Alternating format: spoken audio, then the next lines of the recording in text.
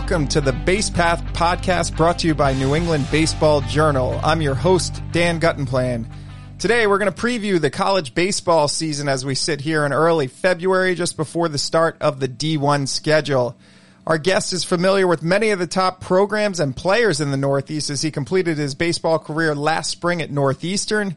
Here in studio is former Northeastern and Cape League pitcher Jordy Allard. Jordy, thanks so much for joining us. Thanks for having me, Dan. I'm excited to have a conversation about New England college baseball. Right on. Yeah, we were just talking, and you finished up your career last spring with Northeastern, but it was kind of an injury-plagued senior year. What does it feel like now, like first season in a while probably for you, where you're not gearing up to kind of peak here in the next 3 months? Yeah, it's been a weird transition for sure, not having baseball be part of the day-to-day, but it's been almost, I don't know if freeing is the right word. Like, I feel like I just have more time to enjoy other aspects of life. So that's been a really cool thing that I've seen as I've moved away from baseball. I always thought, and especially right when the season ended, I thought that I was always going to be involved in baseball and I was going to hopefully play. But as time passed, I felt more and more excited about other things outside of baseball. Not that baseball won't always be a part of my life. It'll always be a part of my life for sure, but definitely starting to see that there's more to life than just baseball. So it's been a really eye-opening experience for the past 6 months. Yeah. Nice. Yeah, and I explained this to you in an email, and now I'll kind of explain the idea behind having you in. The premise of it is, for a D1 preview, it's difficult sometimes because you'll get a coach of a D1 team and then try to preview the D1 season. He wants to talk about his own team and his own players, which is totally understandable. He doesn't want to promote all their 18 D1 programs around. So I was trying to think of somebody who has experience interacting with all the D1 teams, and you're a former Gatorade Vermont High School Player of the Year. You started your career at SNHU and then transferred to Babson, where you're in 2021 New England Pitcher of the Year, then transferred to Northeastern, so you have experience with the transfer portal. And in 2022, you were lights out, 2.16 ERA over 50 innings at Northeastern. Then you were in the Cape League's top New England prospect in 2022 with the Hyannis Harbor Hawks. That was after 3 years in the NECBL. And then obviously finish your career last spring. So you've kind of done it all. You've got the complete New England experience. You're familiar with these players and teams. What was your experience like in the transfer portal? Because I know that's become a real hot button issue. Are you in touch with a lot of the coaches? Did you have a lot of interest from other schools in New England? Or are you kind of scouting rosters like, hey, where am I going to fit in? How did it work for you? Yeah, so... And I can talk about both times that I transferred. Yeah. The first time that I transferred out of freshman year, that was more of a decision life-based. Like, I wanted more of a balance between academics and baseball, and I felt like I wasn't getting that at SNHU, so decided to look for other opportunities for other schools that fit my needs academically and baseball-wise. So that was the SNHU coach helping me reach out, and that time in the transfer portal was a little bit different because COVID hadn't happened yet. So when I was in the transfer portal, then it was really just me telling the Southern New Hampshire University head coach who I was interested in, what schools. He was connecting me with the head coaches. I was sending them an email with I think it's like a permission to contact, and then they would send a phone number back. We'd have a conversation. I'd go tour. So that one was a little bit easier. Not as many people were in the transfer portal at that time. And I was going down in a division. I was going down to D3, so that was a little bit easier. I had a little bit more of options. Like, I had some more options to choose from because I was going down instead of going up in a level. So that one was a little bit easier for me. The Division 1 or Division 3 to Division 1 transfer was a little bit more complicated. Due to COVID, there was a lot of people in the transfer portal. I actually verbally committed to Richmond University, and that was after entering the transfer portal. I had nobody reach out. Like, no one wanted me from Babson. I only had really one season under my belt, my sophomore year, and I did okay. Like, I was 8-1, but the ERA was like 4.15 or 3.5 or something. Like, it wasn't like a great ERA. There wasn't a lot of strikeouts. It was just I was okay for Division 3. So not a lot of interest coming from Division 1 teams.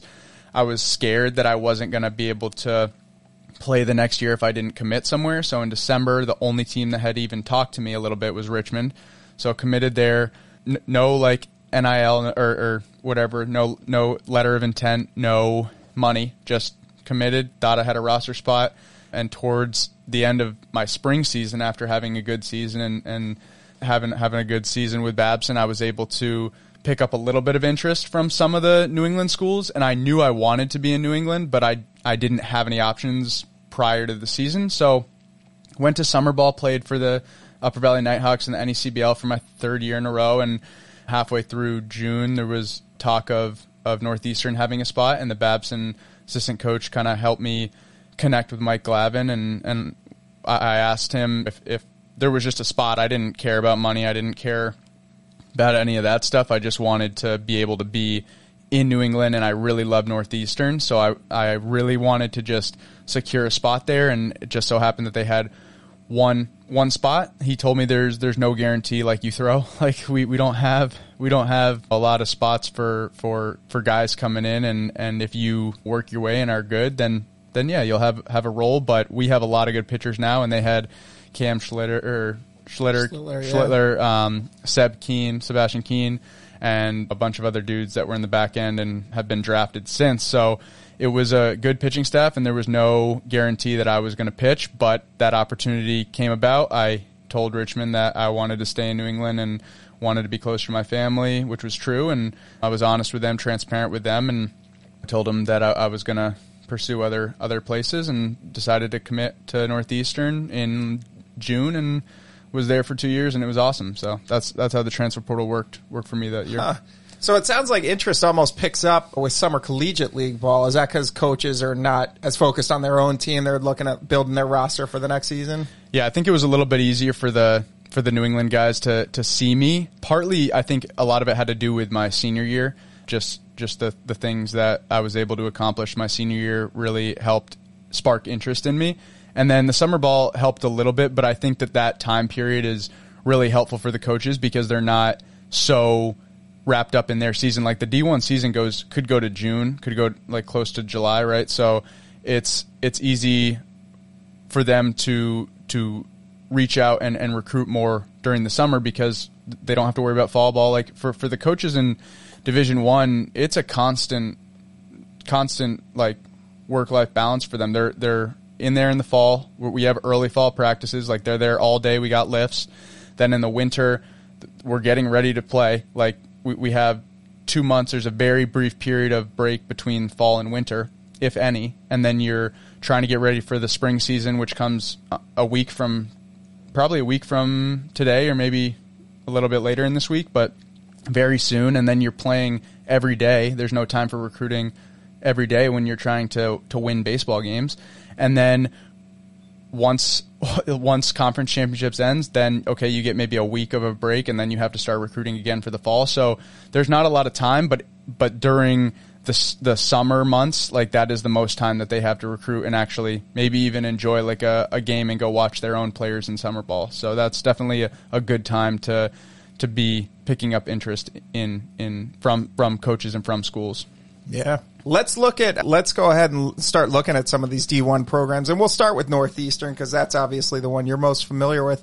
But we also have them as our number one team among New England schools to start the 2024 season. I was talking to somebody close to the program recently, or it was actually back in the fall, and they were like, I don't even know how many spots are up for competition. There's so many people back on that roster. They've got a high draft pick potential with Mike Sirota. Yeah. Yeah, he's obviously a great player, possibly a 5-tool guy, first round pick.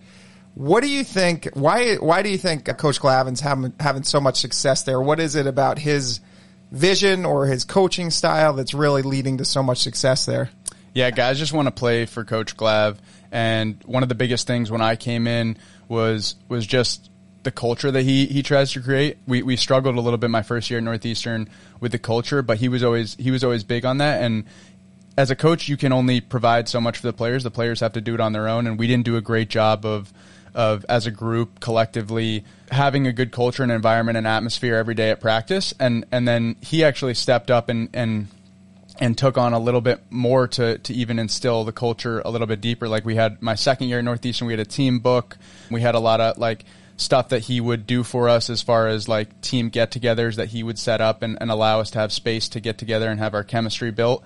So although he's great at developing the baseball side, like, right, Coach Cobb develops pitchers, right, and Coach Puccio was there helping with the hitters, and now Coach Bosco and Coach Chamberlain was there. But all those guys are great at developing like the actual player part.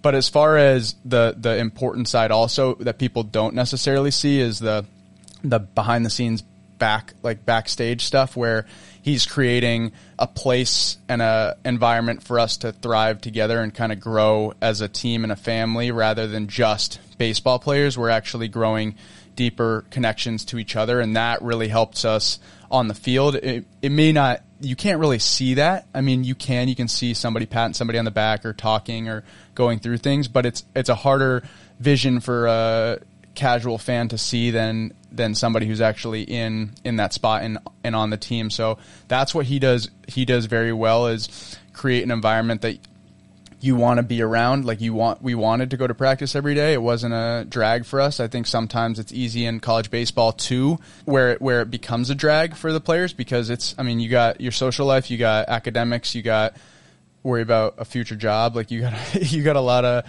stuff on your plate, and to have a safe place where it's actually fun to come. Not that you can't balance, you got to get some work into it. Can't all be fun, but to have a good balance there, and then to even have a space outside of practice to get together. That's what Northeastern does really well. So from my experience. What about in terms of the roster? They have a lot of pitching back. Avon Cabral had a great freshman year last year. Wyatt Scotty's been solid now for 3 years at Northeastern. Dennis Colleran, big arm, throws hard, 96 miles an hour. Jake Gigliotti. Yeah. I think he was a Cape League All-Star last year. How do you see that rotation kind of sorting out this year, and how do you think they'll perform? Yeah, that's really interesting, and that's a really tough question. And even I honestly think if you asked Coach Glavin or Coach Cobb that, they might not know. So sometimes it plays out. Like I think you have an idea, not just at Northeastern, but in baseball in general, in college baseball, D1, D2, D3, you have an idea of who you want to be in certain roles, and then sometimes that doesn't go as planned, and people step up and people fall down, and it just is like constant give and take and trial and error until you find the right piece. Last year, Avon, right, he didn't start. He came in at USF, I believe, and went like 4 innings, had 8 Ks maybe. So we moved him to the Sunday role, and he excelled, and then we moved him to the Saturday, and then I think we moved him to so it was just constantly like trying to find pieces that fit together and worked in certain places. So as far as roles go, I think everyone has the potential to be like a starter, and it just depends on how the season goes and what takes place in the games early on, and it doesn't mean that it can't change even halfway through. I think Dennis could be a reliever, like he throws 97, 98, like probably going to be 100 at some point.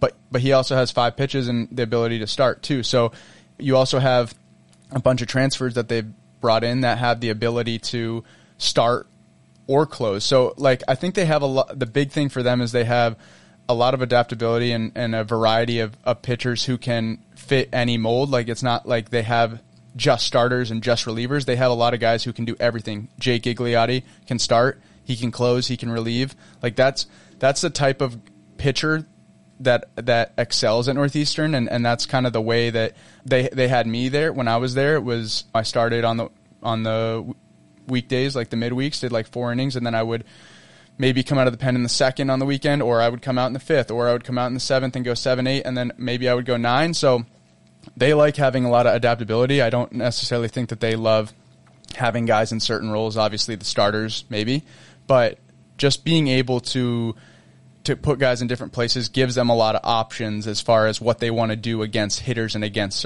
certain teams. So I think that gives them an advantage with all of those guys in the bullpen or starting. For sure. Yeah, Mike Sirota, I mentioned him as a potential first-round pick. What was it like watching him up close? I mean, he's one of those guys that just he can make highlight plays a lot of different ways. Yeah, I mean, the first time So the first time I faced him was in the fall, and I threw like 2 innings my first time in Northeastern and struck him out. And it's like, oh, this kid isn't that, like, why is this kid getting hyped up? Like, I just K'd him. That's easy. Yeah. And I hope he's listening to this. But so when we got to the Cape, he was playing on Brewster and I was in Hyannis, and apparently like I got there a little bit late and he was going off, and everyone was like, oh, like this kid's awesome, right? And I didn't get to see him up close in the season for that much because he actually went down with a knee injury very early on. So I didn't really get to actually experience what it was like to watch him play. And then when he got to Brewster, I actually faced him my first outing in the Cape. I faced him like the second inning, and the battle that he had, we went 3-2, and then he had a oppo base hit, like line drive off a fastball away. And just the at bat, I was throwing very well. Like I was throwing great pitches, very close, and the discipline that he had like at the plate was crazy. There was pitches that I threw that everyone would have swung at, and it wasn't even like a thought in his mind. It wasn't even like he was committed to it. He just saw it out of my hand early and knew that he was going to take it. And then if I did throw a good pitch and it was going to be a strike, like right on the edge, he could either hit it the other way like he did or just foul it off. So his plate discipline is, I think, something that may not be seen to the average person, right? Like you can see his speed. That's easy to see when he steals bags. You can see his arm when he shoots guys out at the plate. You can see his athleticism in the outfield when he makes nasty plays, and his pop when he hits it 450 over the center fielder's head. But like the intangibles, the plate discipline, just the instinct, like knowing where to be, knowing how to handle failure are some of the things that make him great that people might not see like physically. Yeah. Right. Yeah. And then looking around New England, I know UConn, not a conference rival for Northeastern, but they have some D3 transfers that you might be familiar with. They also, you would play them at least once a year or twice a year head to head. What are your thoughts? Why is UConn so tough every year with Jim Penders and his staff? And they've been hitting the transfer portal and having a lot of success with guys that they are getting in the transfer portal. Yeah, they do a really good job at bringing in transfers that fit them well. They took 2 Wheaton guys, actually, that I played against when I was at Babson. So they do a really good job of just bringing in really good talent. And it's attractive school to go to, right? Like, their facilities are amazing. Their school is beautiful. They have great academics. So it's really an easy sell, I feel like, for a New England team. And they play great competition, and they're always at the top of their division. So it's kind of a no-brainer if they're looking at a D3 or a D2 guy to bring in, that why would he not want to go there? Right. But yeah, they do a great job, and their talent level is always high. So when you play them, it's not necessarily, I don't know if I'd call it a rivalry as much. I mean, it could be one, I guess a smaller one. Yeah. And when I think of rival, I think more like Boston College for Northeastern, but I definitely think it's becoming a New England rivalry between UConn and Northeastern as the programs continue to grow and continue to get better and better and better. But yeah, UConn just does a great job at developing their guys too. Just from a velocity standpoint, I know a lot of guys that go in there that are they have the right build or they're missing like 1 or 2 things, and then they ended up just rapidly, exponentially growing at UConn and becoming better pitchers all around. So, yeah, whenever I'm on that campus, I'm reminded that like, oh, this is a school that competes for national championships in sports. Like I think it's like obviously the basketball men's and women's programs have won national championships recently. Track program I think is great, but you're like, they have the banners and the facilities and everything, and you're like, oh wow, this isn't like a struggling New England school that's trying to attract. Like they have great facilities, so yeah, they definitely compete. You mentioned BC as a potential rival, and that position opened up this year. They have a new coach, Todd Interdonato, who came up from Wofford College, I should say. What do you think that transition will be like for a new coach who's not used to competing in the ACC, not used to recruiting in New England?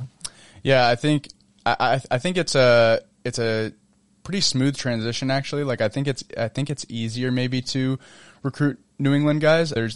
There's not as many, like it's not as spread out, right? So if there's certain showcases that you want to go to, it's all, everyone's going to be at that one showcase. I think down in the southern states, it's a little bit more spread out, right? You got to go 10 hours to some places, Tennessee, like fly over to Florida, like go over to South Carolina, North Carolina, like there's a lot of space to cover. Yeah. And New England everything is pretty condensed. So if you get it to the right showcases, BC already has a reputation. So to be able to go up to a kid and just tell them about BC and tell them it's the only ACC school in New England, like that's again, another easy sell. So I think the transition, it's a different way of life and a different speed of things up here. But I think the transition baseball wise could be potentially maybe even a little bit easier or more laid back, just because they're not in New England. We're not playing year round. We have certain times where we're playing, right? Like in the fall and the summer. So you don't always have to be on top of everyone. You can pick and choose the showcases you want to go to. One of my best friends from Babson, who lived with me during the summer of the Upper Valley Nighthawks, like the 2021 season, is Henry Leake, and he's actually I don't know, I think it's pitching development. I think like that's his role as pitcher development coach. I'm not sure what the exact title is, but he's one of the coaches on that staff. So it's cool to see him there too. Yeah, that roster, they still have Vince Semeni. They have some pitching back too. What's the guy's name? Sean Hard. Yep. Who's a hard thrower. He's in the 90s. How do you think that roster looks? Do you think they had a great year last year. Do you think they can come back and build on that? Yeah, I think last year maybe their starters was kind of a question mark. Right, yeah. They lost their Friday guy in Henry Leake, who's actually their pitching coach now. And then I think Sean was starting a few games here and there. I think he's a junior now. Sean Hard, yeah, he is. So he's a junior now, and I know that they had a younger rotation, and I'm trying to think of the guy who got picked up from them last year. They had a guy who was a D3 transfer, I think Sean Flynn, was it? Yeah. So they had like a lot of D3 guys fill in, and I think they have they actually had a Babson transfer, and I'm not sure how many other transfers they had this year, but pitching wise, I think their starting roles will be a question mark. I know that they always have guys that throw hard. They always have guys who throw hard. They always have nasty dudes on the mound. So they'll figure out a way, but maybe the biggest question could be their starting. And that's from me not knowing anything about this year's team. I have no idea what they have. So for me to say that is just me just talking. Like, that's just me thinking on the fly. I don't know exactly what they have, and they may have installed and gotten some transfers that can start. But I think last year that was one of their things that they were mixing around is their starting roles and who's going to start on Friday, who's going to start on Saturday. But their lineup's always good. They always have dudes who can hit, like always have dudes who can rake. So regardless of what kind of year they have, I feel like they always have a solid team, whether it's a building year, whether they're at the top, like they always have a solid team regardless. And it's hard in the ACC, right? Like if you have a building year, it's going to stand out on your record because everyone's nasty every weekend you play. Right. Yeah. But as far as in New England, I feel like they're always, regardless of what kind of year they have, it's always going to be a tough game. Yeah, I know John West and Joey Ryan are back for them on the mound, and they have Cape League success in the last couple of years. So, yeah, like you said, a lot of talent, but it's tough sledding in the ACC. Like if you're trying to rebuild and then you got a 3-game set against Wake Forest, that's going to be tough. Right. What about Maine? Maine has been a team getting guys drafted and seem to be going in the right direction. What makes Maine such a positive program right now in New England? Yeah, Maine is like one of the teams that I never played against. So it's hard to like say that. Although the guys that I have seen that have played for Maine are scrappy. Like they're just a hard-nosed team. And I think there's a difference between Maine, UConn, and like BC, right? Because UConn and BC are more I don't want to say flashy because that could be taken as the wrong term, right? Like I don't mean that in a demeaning way at all. But right, they got the facilities, they got the equipment, they got the talent. Like they have the dudes throwing 90s, like high 90s,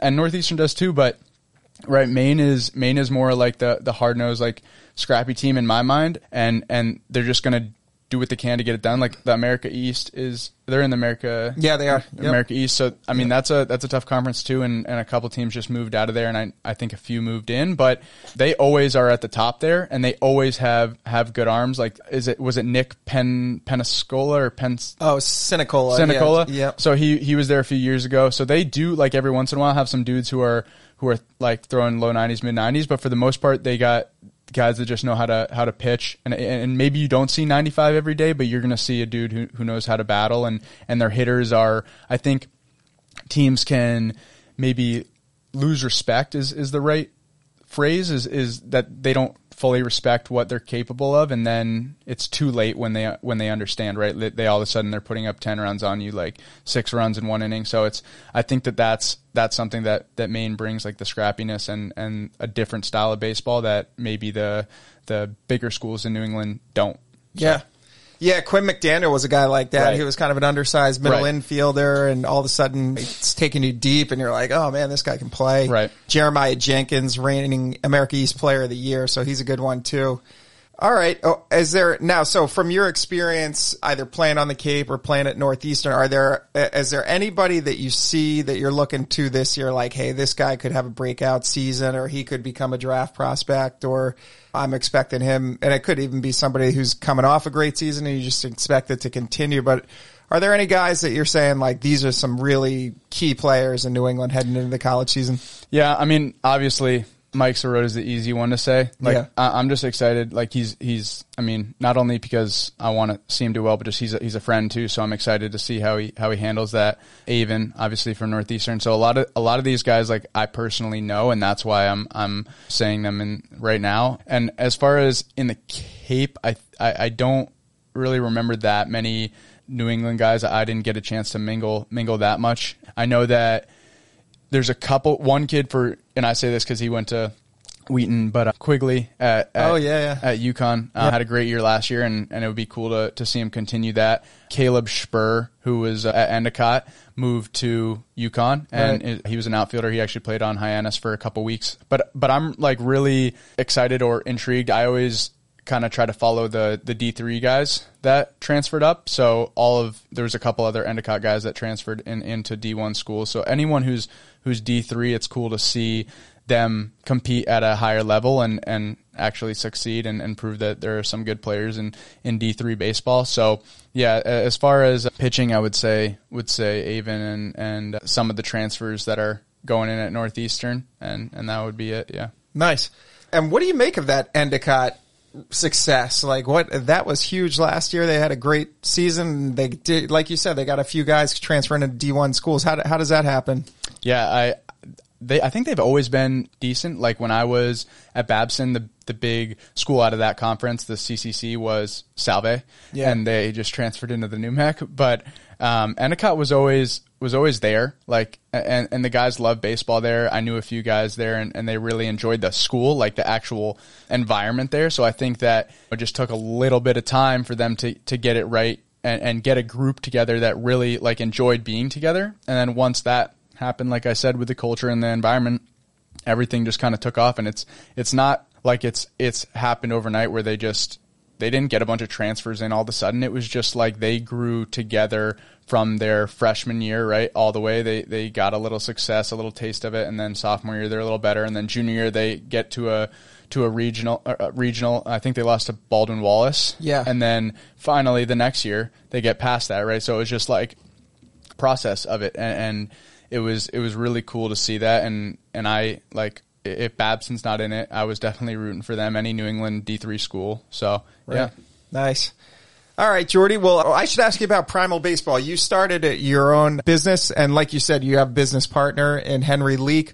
What are you doing now, and how do you see that kind of progressing in the future? Yeah, absolutely. Primal Baseball started back in a very, very small scale compared to what it is now, but I did a bunch of lessons during COVID, and when I had an injury at Northeastern last year, I decided that I should probably do something while I'm just sitting there doing nothing. So I started to create a business plan, create programs, create just everything from my 20 plus years of playing baseball and playing collegiately, D3 to D1. Everything that I've learned, I tried to put into a program and a business and try to build that. So Primal Baseball is a remote online training platform and also coaching service. So we have coaches, like you said. Henry Leak is one of the partners that I'm doing business with. We have a strength and conditioning coach, named Elias Fagan-Smith. He was at Babson with me. So we got a mental performance coach in Mike Chavez, who's a physiology or psychology major,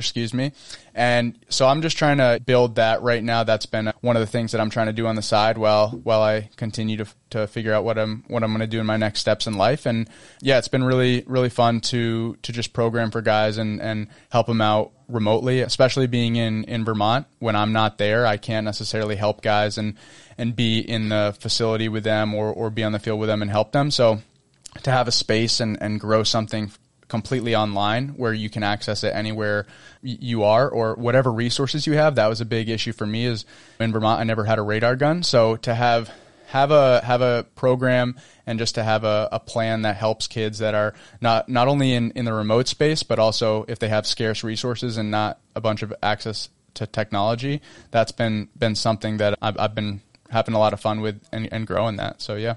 Awesome. Well, yeah, it's exciting to see you still in the game of baseball. Looking to improve the way you move and perform on and off the golf course? Dr. Michael Edwards with Shore Golf Performance is your answer. He is the movement expert for the golfer. If you truly want to understand why you move and why you swing the way you do, then give him a call today at 401-864-0112. Or to learn more, visit shoregolfperformance.com. That's SHORE golfperformance.com. Shore Golf Performance is located inside the Golf Academy with golf instructor Todd Campbell at Cranston Country Club in Cranston, Rhode Island. Shore Golf Performance is ready to get your golf game going in the right direction today. Before we let you go, do you have time to hang in for the 3 Up, 3 Down segment? I do, yeah. Okay, let me introduce our producer, David Yaz. 3 Up, 3 Down. What's up, gentlemen? Welcome back to 3 Up, 3 Down. Dan, when you ask if people have time for 3 Up, 3 Down, what happens if they say no? We're going to edit it out. Well, the doors are locked here. Jordy's he's not getting out of here without answering these 3 questions. So 3 questions. Our panel is unprepared for. Jordy, you're the guest, so you get to go first. First question. If your final meal on Earth had to be all ballpark food, what would you choose? And I want you to choose 3 things. You get a snack stage, what do you call it, course. You get a snack, you get a main meal, and then you get a dessert. All has to be ballpark food. All right, that's pretty. What would you go with? That's pretty easy for the dessert. I would definitely go with Dippin' Dots. Nice. That's an easy one for me. Good. Probably cotton candy or cookies and cream, maybe. It's even got the flavor. Right. Okay, good. So I think obviously you want to get a hot dog. I'm trying to think if there's any places I've had steak at a ballpark, but I don't think I have. So probably just a Fenway Frank. It's the definitive answer. Yeah, sure. That's just the normal one to go with, and then a snack. I don't really like the Cracker Jack. I don't like the sweetness of it. So I do like the chicken. I guess the chicken tenders aren't really a snack, but to me, we'll allow it. Yeah, all right. As So an I would have that as an app. Yeah. Okay. Good choices all around. Dan, you're up. I would probably go. So I've said this before. Greg Luzinski at Citizens Bank Park now has it's called the Bull. I'm trying to. I know it's like. What are you looking up the caloric intake? Yeah, not caloric intake. I'm trying to figure out the ingredients, but it's like it's like pork and mixed with like cheese steak. It's like a million different things. Wow. So that would definitely be in play. All right, that's your main meal. Yeah, I'd probably go a hot dog for my side, and then wow, loading up. Okay, that's fine. No rules. Dessert, Good. I'd probably go ice cream in one of those little mini helmets. That's good. That's old school.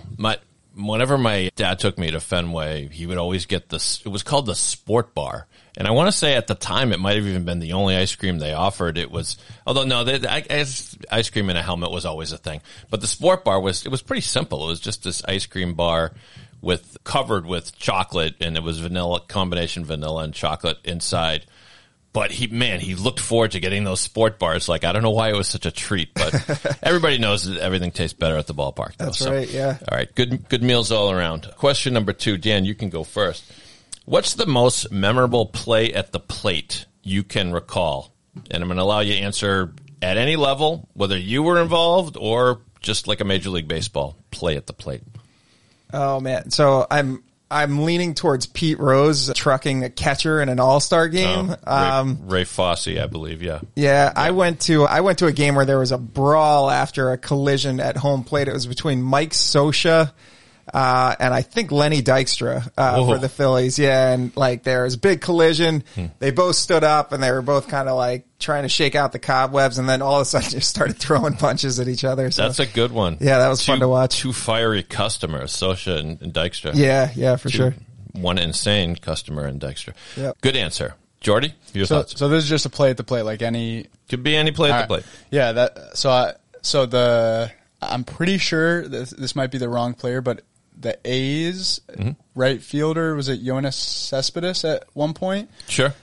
I think like I have this vivid like vision in my head of he catches a ball like tailing towards the right or the left field foul pole. Yeah. About 300 and maybe 30 feet away, like from home plate, and just launches a rocket and gets the guy at home who wasn't. I don't know who was running, but that was just the vivid like vision in my head. That's the one that I see over and over. Yeah, Cespedes. If it's the play I'm thinking of, I think he actually misplays it. Yes, he didn't catch it. It was in the wall. Yeah, right. Yep.